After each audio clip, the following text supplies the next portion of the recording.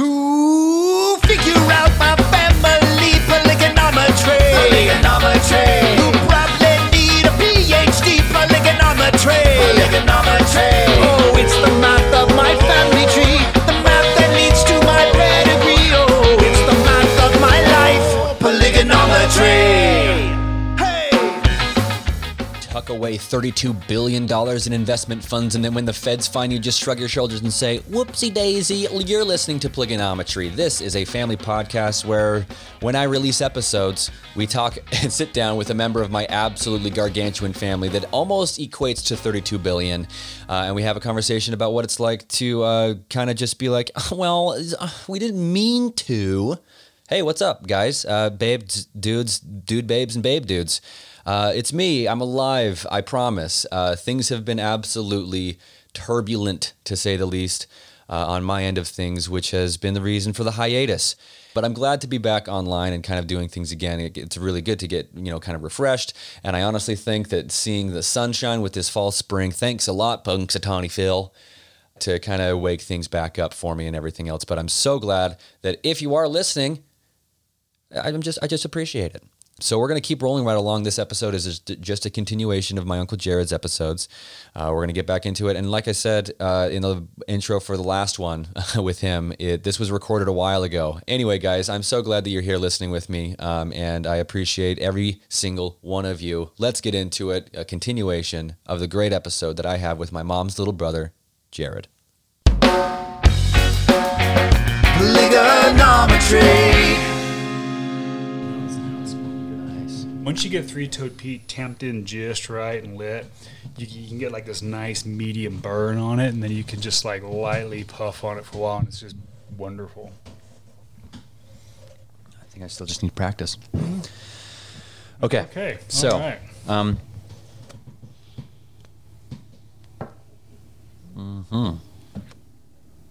It's delicious.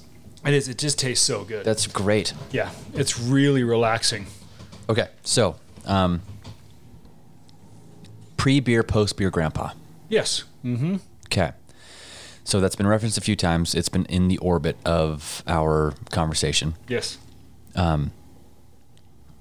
What do you mean by pre-beer, post-beer grandpa? So as I've said previously, growing up with Dad's a pretty rough dude. And he admits he was pretty rough on us kids. He was a hard, strict dad. Yeah. And that's okay. That's just the way he was. But what that did is early on in life, as I've talked about, like with the food stuff and things like that, Dad and I had a really rough relationship with Dad for most of my younger childhood and into my teenage years. Yeah.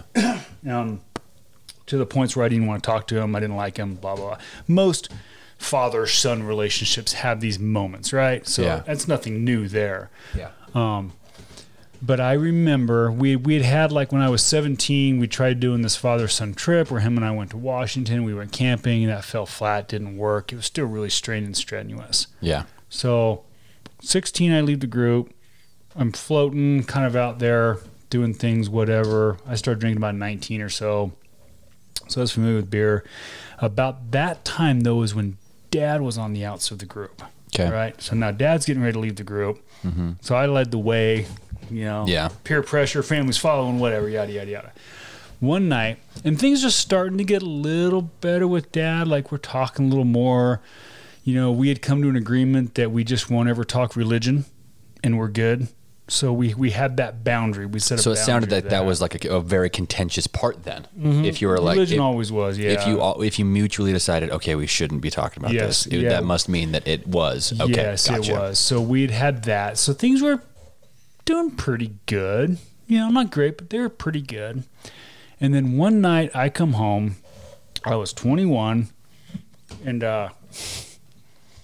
I was a rager at that point. I was partying a lot. I was drinking a lot. I was having a good time. It was a fun time of my life. But I remember I was coming home. Mom was gone. This is really important. Okay. Because Mom would have strung Dad by his heels had she known. Because Mom was still very much of don't drink. She was still very much on the word of wisdom and all that kind of stuff. So I come home. Dad's home. My bedroom was upstairs. I still live in a home. Leather jacket, leather hat, big old mustache down to my collarbones. You got married in that mustache, didn't you? Yes, I did. Oh my God. Yes, I did. The handlebar went down to your collarbones. It down to my collarbones. My Fu Manchu. I was the Fu Manchu man. That's awesome. That's know. so cool. I'm But, getting there. Yeah, slowly but surely. So I walk upstairs, and Dad's sitting in the TV room. We had one of the rooms, the bedrooms, we turned into a TV room. Yeah. Dad's sitting there in his recliner, and I go walking past into my bedroom. I throw my coat, and he's like, "Son, come here." And, Dad wants to talk to me. Okay, walk around. He's, "Come here, sit down." So I sit down where my mom typically would sit. He reaches behind the lazy boy, and he pulls out a tall boy, 16-ounce tall boy. He pulls out two, hands me one. You're 20? I'm 21. Oh, that's right. I'm Okay. 21 Sorry. at the time. Sorry. Yep. He pulls out two tall boys, hands me one. "Don't tell your mom, son." I was like, "Dad, when are you drinking again?" He's like, "First one, son. Just felt like I needed a beer tonight." Fuck yeah! I'm like, hell yeah, having a beer with Pops. Boom, dude. It was like that moment for me. Yeah. It was like Yeah. pretty rough growing up, and I was still trying. I wanted to have a good relationship with my dad, but I was having a hard time finding that relationship with my dad. And Dad, being the man that he is, because he's a pretty insightful dude, Yeah. he's like, "I'm gonna have a beer with my son," and he bought two tall boys. I think they were just Bud Light tall boys. And he knew that it would mean a lot to you, and that's what he was doing. I'm pretty sure he did, yeah, because he grabbed that beer out, and I think Dad just wanted to just get rid of. I personally believe Dad was just like, so much fucking shit I brought into this world. I just want to throw it all away and just have a beer with my son. Yeah. Oh, okay. Yeah. Just having a simple beer with your son's a pretty amazing experience. I don't know if you've had that with your dad at all, but I know for me, our variation of it, for sure. yeah, exactly. For me, that was like, I don't know if there's anything better my dad could have done, honestly, for us to mend the past and for me to be able to put like the final nail on the coffin of the past and just move forward. Yeah. That was literally the best thing my dad could have done. So I sat- awesome that he was able to understand that for you. Yeah, I sat down. Or whether he did or not. I don't know if he did or not. Okay. Maybe he did subconsciously. Sure. That's There's how something to things be said manifest. about that. Yeah, totally. And so I sat down. I enjoyed a beer with my pops. And from that day forward, I don't have a single bad memory with my dad. Wow. Doesn't mean I haven't had rough times with my dad. That's good to articulate. I don't hold any bad memories with my dad. Yeah. Rough times are rough times. We're always going to have them until the day we die. Yep. Pre-beer dad, I tended to fixate on all the bad stuff, and I didn't fixate enough on the good stuff. That's my responsibility around all that. I tended to fixate on the negative way more. That moment for me was really pivotal for our relationship because I realized that, oh, hold on, I've been the asshole too. Not just him. I've been the asshole. I haven't let go of the bad stuff either. And that night, I was like, life's too fucking short, man. Life is too fucking short to hold on to the bad shit. I don't have a single bad memory from Dad from then on That is so amazing. that I hold on to. We've had rough times, sure. Sure, but it's at that point you're saying it's water off the duck's back. Just let it go. Yeah. Let it go, man. Well, just let it go. It's life's just short. too fucking short, man. I think that, I mean, and if there's anything more with that you want to articulate, I'm more than happy to hear it. But something that the theme that I'm hearing with it is the thing that you were talking about with me when you guys were in Montana last week. Mm-hmm. Cultivating Apathy. healthy apathy. Yes. And that's a little bit of cultivate a apathetic gardens, but in the healthy ways. yes. So Yes. cultivating healthy apathy. What do you Yes. mean by that? I am a huge fan of apathy. So let's clarify. Let's go Yes. down the apathy road. Let's do it. Why? Because I don't give a fuck. Mm-hmm. So we live in a culture nowadays where everything seems to matter to the nth degree. Every fucking feeling matters. Everything matters. No, it doesn't. Yeah. Nothing fucking matters. We are getting way too fucking serious about what is important and what isn't important. Yeah. So, do I need to care about human rights? Yes. yeah. But do I need to obsess about everybody's rights? No. What I need to worry about are the rights that are going to change my immediacy, my immediate surroundings first. Yeah. That's got to change before I can change the world. Yeah. So I can't care that much about the world, right? I only want to care about the good stuff. Yeah. Stop caring about the bad stuff. Start caring about the good stuff. Mm-hmm. You know, I just don't care about so much because I just don't see how it matters. Yeah. It just doesn't matter. Mm-hmm. You know, I don't care if that guy is bitching and moaning about the vaccine and that guy is bitching and moaning about his right to not wear a seatbelt. I don't care. Doesn't matter to me. Fuck them. Yeah. Fuck them. They can go bitch all they want. It doesn't matter to me. Have you read Mark Manson's book, The Subtle Art of Not Giving a Fuck? No. You'd love it, Jared. Oh, I need to read it. Yeah. Sounds like my kind of book. It's your kind of book. Yeah. Yeah. So I think really what it comes down to, it's cultivating apathy, but it's healthy apathy. Like you're managing your expectations accordingly. Yeah. Exactly. Yeah. Like, in regards to the amount of energy that you can have in the world. And I think that's actually something that for some reason, I am, like I said, with everything, I am more than willing to be wrong about this, but my knowledge of this issue is this. It's no secret that people are more depressed. Mm-hmm. There's no secret no that doubt. people are more anxious. No doubt. And stress levels are through the roof. Like, you know, there's a reason we're overstimulated. I mean, and this is a huge rabbit hole that opens up Pandora's box of a conversation for sure. Mm-hmm. But in regards to what you're talking about with apathy, yeah, I am of the very strong opinion that it is your responsibility to manage your own emotions. Yes, 100%.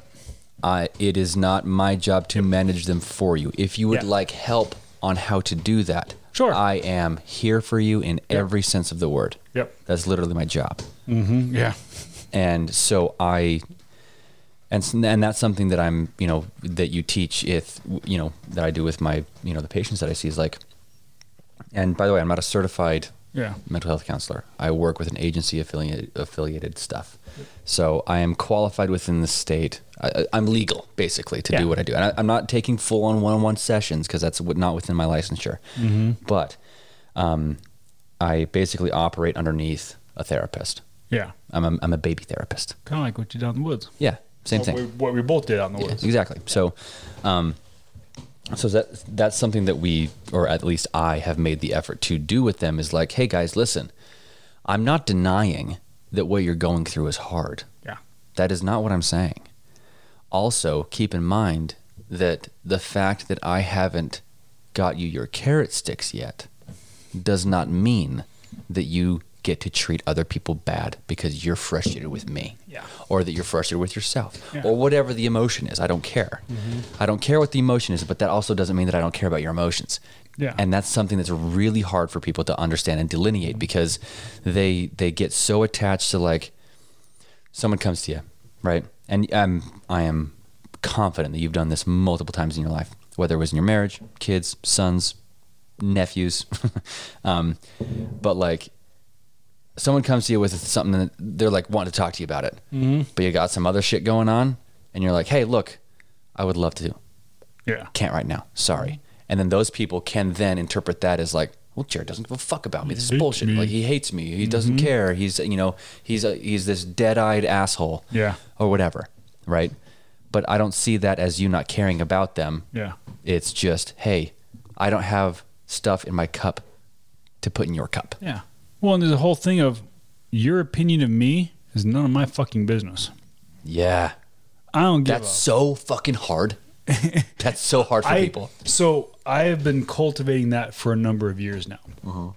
Because till the day I die, I will be cultivating that. Because we always care about at least what somebody else thinks of. It's human nature. We can't get away from it. But by God, I'm going to do my best to not give a fuck what any human being thinks about me. That includes my kids and my wife. Yeah. Because if they can't really love me for really how I truly am, they probably ought to not be around me. That's a tough thing to say, but I think it's true. It's a really hard thing to say. It really is. But, you know, I expect no less from them as well. Elijah sitting here shouldn't give a fuck what I think about him. He's 18.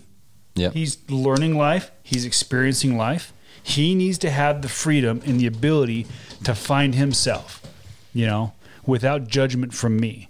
What I'm here for as his dad is to just help coach him through the rough times. Yeah. And give him some sponsorship. He's going to fuck up. Hell, I fuck up daily. Yeah. Hello, we're human. Yeah. I can't get mad at him for fucking up. I fuck up all the time. What I can do, though, because of my life experience, say, wow, you fucked up that one pretty good. Mm-hmm. Okay, do you want some help? Let's figure it out. Yeah, let's do it together. Let's do it together. Yeah. Maybe he says, no, Dad, I got it. Okay. Yeah. Here. But I'm not going to judge against him. Whatever he wants to do it. It's not my place. He shouldn't have to worry about me judging him. Yeah, and I don't. No, he doesn't. Not really. Yeah. Yeah, there you go. I don't ever want any of my boys to be scared on what I'm going to think of them. They need to have full freedom. That's that apathy. Yep. They need to not care about what I think of them.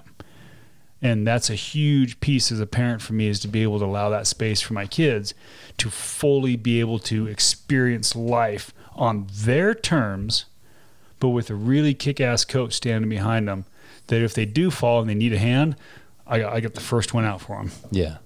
But they can fully fall. They can trip, stumble, get beat up, get bruised, and I'm rooting for them the whole way. It's the idea of like leaving your boots in the living room for the kids to trip over them as a father. Yeah. That's like a thing. Uh-huh. Yeah. That's really, that idea is really, it's tough. And I think that's a good segue. And we'll get to your food story in a second. Yeah. But I think that idea is interesting in regards to, I just had it. Oh my God. Talking about apathy. Oh, how you are able to quit smoking. Hate speech. Hate speech. Yes. Your hate speech, your internal hate speech. Yes. And I know that's kind of a little bit of a harsh buzzword to call it, but I want to. It is though. It is that. Yeah, I want. So go ahead, explain. Okay. So backstory. Oh boy. Okay. This is gonna be a fun one. Hang on for the ride, people. You're gonna love how this whole podcast goes. I knew I was gonna smoke when I was 5 years old. 5. Dude, I had a dream. Like a daydream of me wearing a leather jacket smoking cigarettes when I was 5.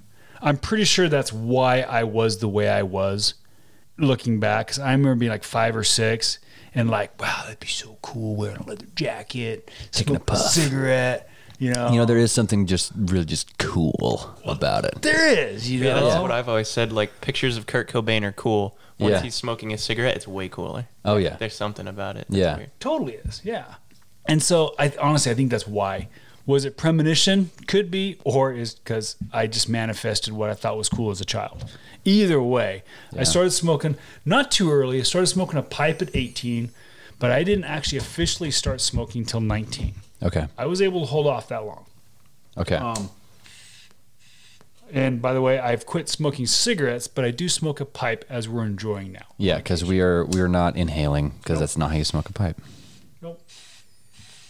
So, I smoked my first cigarette at 19 in a Denny's restaurant, 7200 South Denny's, where we'd all hang out all night. It was a great place to hang out back then. But this would have been 93. Okay. I smoked my first cigarette, and I was completely hooked, and within a month, I was smoking a pack a day. Within a month. Within a month. Pack a day in a month. Hook, line, and sinker, baby. Dude, you're in. Nicotine is my drug of choice. 100%. If I had to pick one drug for the rest of my life and I wouldn't die from it, I would smoke a pack a day till the day I died. I love smoking. Okay. Smoking doesn't allow you to live a very long, healthy life. Yeah. So I was able to quit. So I started smoking at 19, and I smoked straight until you were born. Wasn't it Arkin's birth? No. I tried when Arkin was born, but I was never able to fully quit. I quit when you were just before you were born, I quit. So 2003. So from 93 to 2003, I smoked. And in my heyday, when I was partying, I was smoking 3 packs a day. I was drinking like 5/5 of whiskey a week and drinking and smoking 3 to 4 packs a day. Holy shit, So Jared. that was the 90s, baby. We'll get into that another time. Okay. But so I was quit for a few years. We'll go there after food. We'll go there after food. So I quit in 2003, and then I was able to stay quit until 2009. And then 6 years. 6 years I was quit. And then I got busted up. I was laid up for like 6 months on the couch. I had a bunch of herniated discs in my neck and bone spurs, all that kind of stuff. So as I'm laid up on the couch, my buddies would come over because I had a couple other buddies that were in between jobs, and they were smokers. And I let me bum a cigarette off you. And within a couple months, laid up on the couch, I was right back to smoking a pack or 2 a day again, like hook, line, and sinker. Yeah. And I did that from 2009 until 2.5 years ago. So 2018. Yeah. Mm-hmm. I think I remember actually seeing you smoke for the first time with With Matt. On Yeah, the with front Matt porch. right out there, That was yeah. the first time you had and it was, remembered. I me just remember it smoking. a big black cigarette. Yeah. I smoked cloves. Cloves. Clove cigarette. Yeah. Yep. Yeah. Yeah. Damn. Yeah. And I remember I was mad because I never liked people Yeah. smoking. Yeah. You Yeah. still don't like smoking, which is good. Be that way. But even with this stuff, though, is this stuff? But it's like the cigarette stuff. Yeah, is just, cigarettes are. I mean, nasty. they're deadly. So Yeah, that They're too. nasty. I mean, that Yep. too. Yeah. But so, and then, yeah, well, 2.5 years ago, I finally quit smoking. Yeah. Here's the process. So I had tried quitting smoking though for a lot because I smoke a lot. I mean, I love to smoke, and I was starting to feel the effects of it. And I was like, man, I want to be around for my boys as long as I can. Yeah. Like, I want to be healthy. I like being in shape. I like being healthy. Yeah. And that wasn't facilitating that at all. So I had tried, the patch, that didn't work. I tried the gum, that didn't work. I tried, like affirmations and being all like happy, and like that didn't work. I tried like shaman meditation and journeying and like spirit animal stuff because, hey, I've done that. Maybe that didn't do shit. None of that stuff was working for me. And I was like, fuck it. Everybody says you can't do neuro-linguistic programming, NLP. It needs to be all positive reinforcement, that the body doesn't react to negative reinforcement. Your I was like, subconscious gets damaged. exactly. I'm Okay. like, fuck it. I'm done with this shit. And I sat down in my truck, and I'd pull out a cigarette on my way to work in the morning, pour my cup of coffee, get in my truck, start driving, grab my first cigarette of the day, and I'd pull the cigarette out, and I was like, I fucking hate this habit. This is disgusting. And then I'd smoke my cigarette. 10 minutes later, I'd light up my second cigarette of the morning after I put that one out, because I usually have 2 on my way to work. And then I'd pull out my second cigarette. Fucking disgusting habit. I hate this habit. I'd smoke And my you said this cigarette out loud. out loud, verbally out loud. If I was around other people, I'd pull out a cigarette in my mind. Fucking disgusting habit. I'd think that. And then I'd smoke my cigarette, right? Blatantly lying to myself. Oh, because you said, of course, you would do it all day, every day if you could. All day, I still would if I knew it wouldn't kill me. Yeah.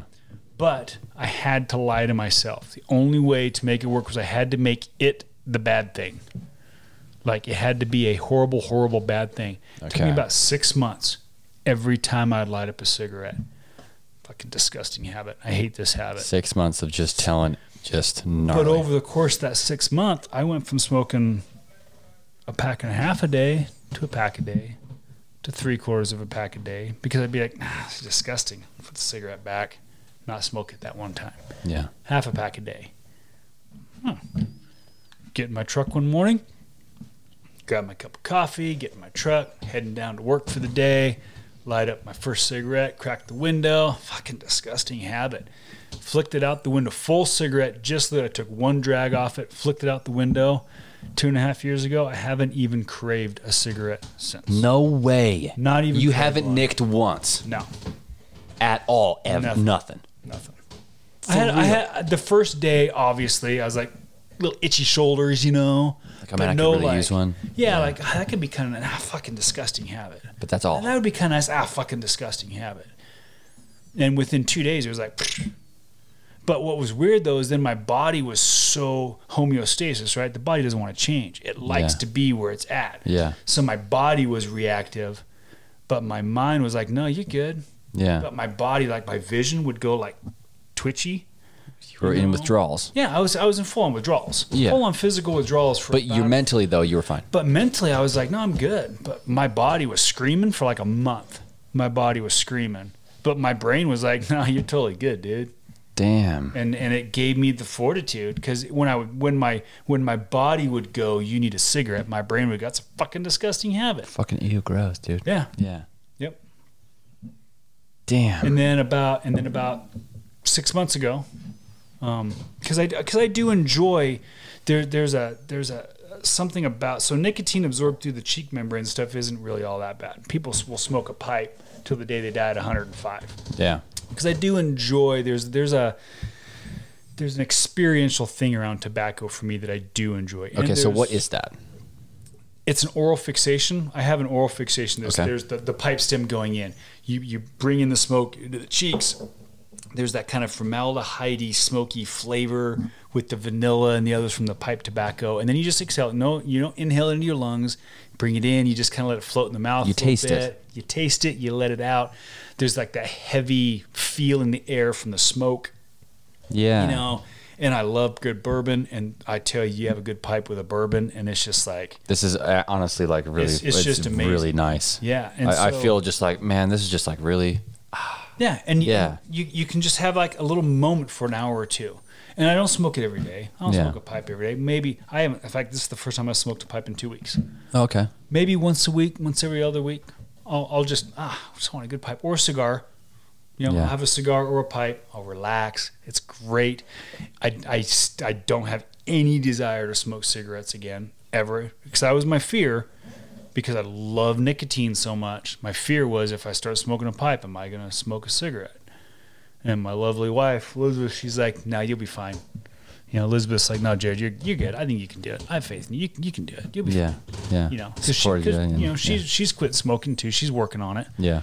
but she's fully supportive. She's like, "Nah, you'll be fine." And so that's nice to know that somebody has the confidence. Like, "No, you can do that." And yeah, I can enjoy a pipe or not. That's fine. Sure. Either way. So why do you think that worked? Why do you think the quote unquote hate speech? Because the human worked? condition requires negative reinforcement. Okay. We can't expect to live in this whole world with nothing but perfect, positive everything and expect to function. Yeah. The only reason why we get better is because bad shit happens to us. And that definition of bad is varied across whatever It is- situation. It is completely up to that individual to decide what bad shit is. Yeah. My bad shit was cigarettes. Not smoking, because a pipe is fine. Yeah. Cigarettes was my bad shit. I needed to make something worse out of it. It wasn't a bad enough enemy for me. It wasn't bad enough for you to ditch, Yeah. Death wasn't a bad enough. or getting lung cancer, or None anything of that, like that. because that was too far out, right? It wasn't immediate Yeah. enough. Yeah. It needed to be more immediate for me. It had to be a fucking disgusting habit. Gross, nasty. It just ew. had to be gross, nasty, ew. And I just had to lie to myself every day. This is gross, nasty, ew. Who the fuck would do this shit? Fucking disgusting. Why the fuck do I have to stop and walk into the convenience store, spend $6 on a pack? Yeah. God, I'm wasting so much fucking money. Anything like that, any negative spin I could put on smoking, I would say it. On cigarettes. On cigarettes. Okay, yeah. So So let me be very clear. Cigarettes. yes. Okay. So Because the vape, I had no desire to vape. I tried to vape, and that just didn't work for me. okay. I don't so, vape. Vapes, yeah. It just didn't do it for me. Okay. Yeah. Yeah. Mm-hmm. I feel like that's that's something that definitely people experience. Yeah. Is that the vape doesn't really it doesn't pack as much of a punch. No, it did. It's something that's It just different. made me sick to my stomach too half the time. Yeah.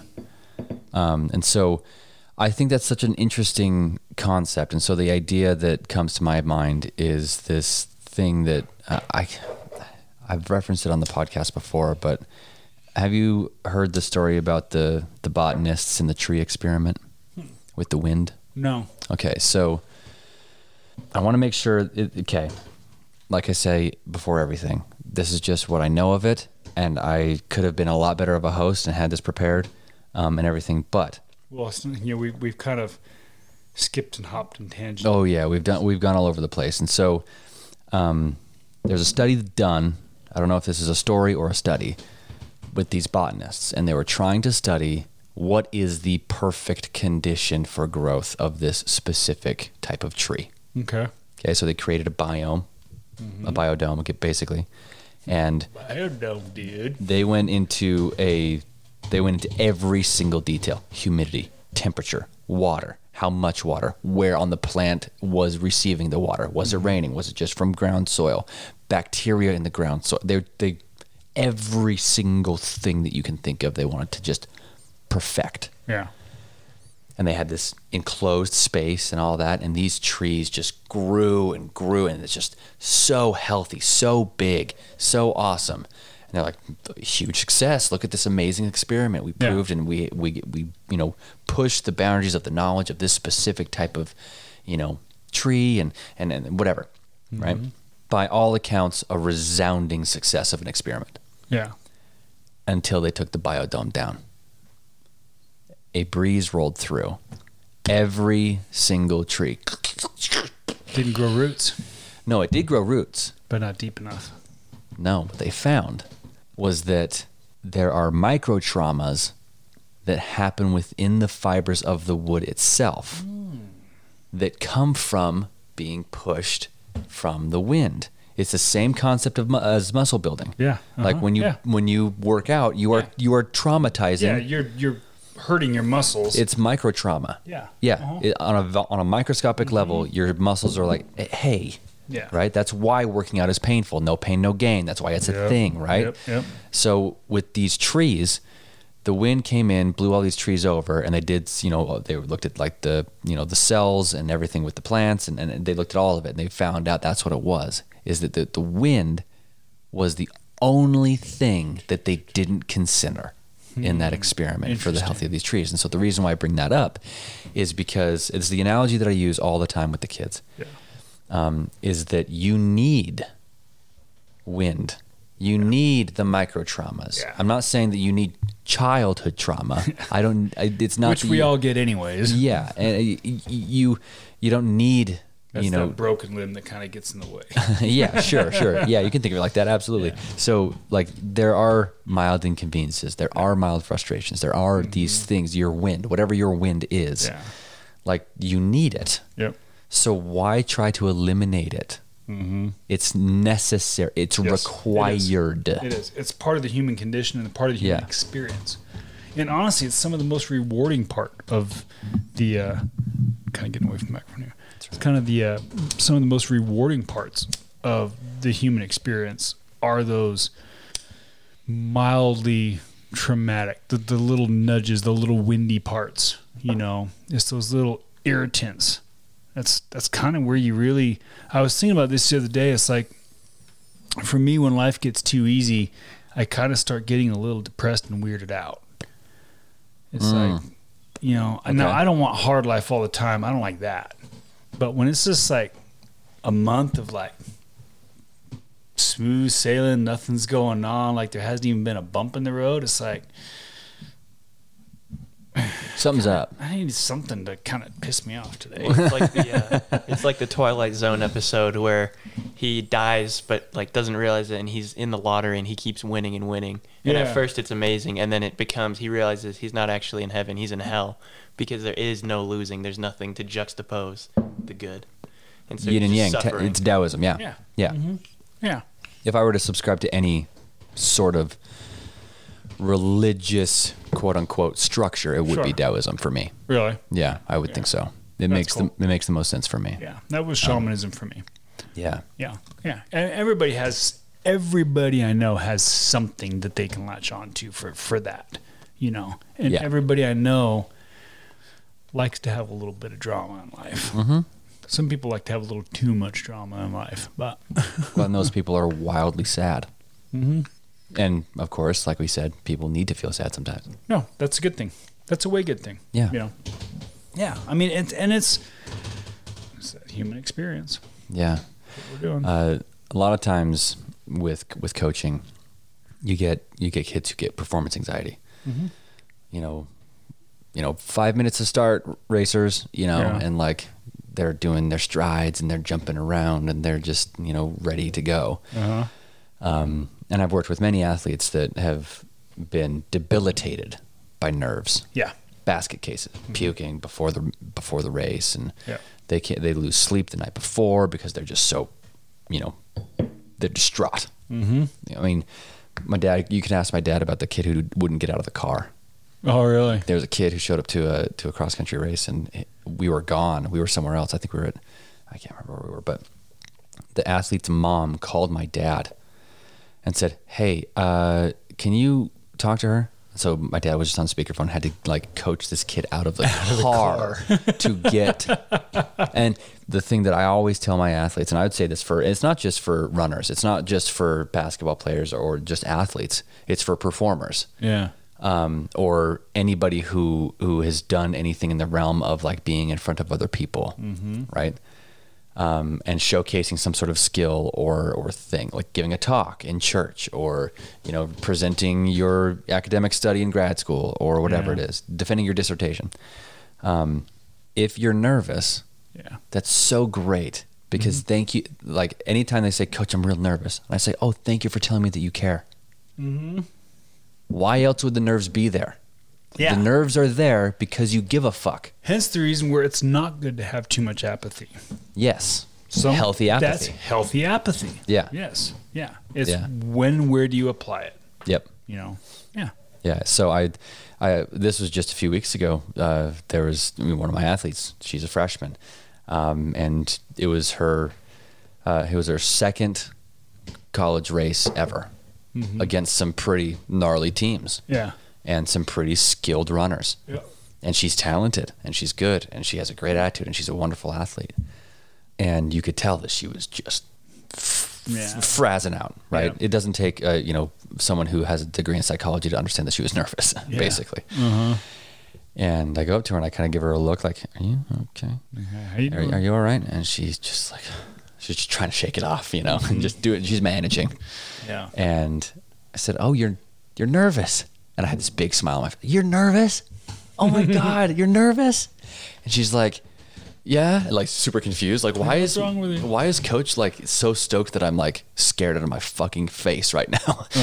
Yeah. And so I said that. I was like, "Thank you so much for telling me that you care. Man, that's so, dude, I'm so glad you care, man." I just really leaned into how enthusiastic I was. Yeah. That she was giving a shit about the sport. And I was just like, holy cow, and I was just over the moon, and on purpose. Like, was I truly feeling that way? Absolutely. But for her in that moment, I wanted to show her that I was just amped, that she was nervous. Yeah. Right. And so she goes out and has one of the best races. It's her first time running at that distance. Right. And she rocked it. She did great. She didn't win or anything like that, but like she did really, really good for her performance. And afterwards I went up to her and I was like, "Hey, so how'd it go?" And she's like, "I don't know what you did, but thanks."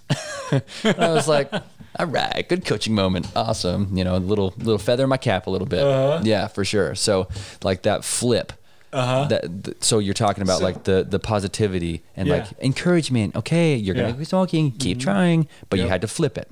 I had to flip it. She was feeling nervous, negative, and I had to flip it and be like, "Oh, dude, that's exciting that you're nervous." It's all good. Yeah, it means you care. Yeah. So, okay, so that so the whole you're nervous, that means you care, right? That clicked on a memory of mine. So okay, I'll just say the memory that's clicked in. I'm sitting in church. This is when I was still in the Polygamous group. Okay, so I was 15. Okay. Yes, I was 15. I'd passed sacrament that day. So you passed sacrament today. Cool. That day I had passed the sacrament, so I was kind of sitting with the other priests, Yeah. for that. And so I was 14 or 15. I don't remember, something like that. It was just, it wasn't long before I'd left the group, right? So it was maybe a year before I'd left the group. So I was already questioning kind of everything. But I'm sitting there in church, as per standard Pliggy church thing. They don't have a standard set. They just randomly call people out of the audience to give a talk. Yeah. At least that's what they did down here in Utah. So I'm sitting there, and the guy conducting was one of my priesthood teachers that day. And he's up there, and he's conducting meeting, and he calls on one guy, and then he's sitting there and he's looking, and I see him look over at me, and he's like, "Jared, why don't you come on up and talk to us? So So he called me up to just randomly talk in church.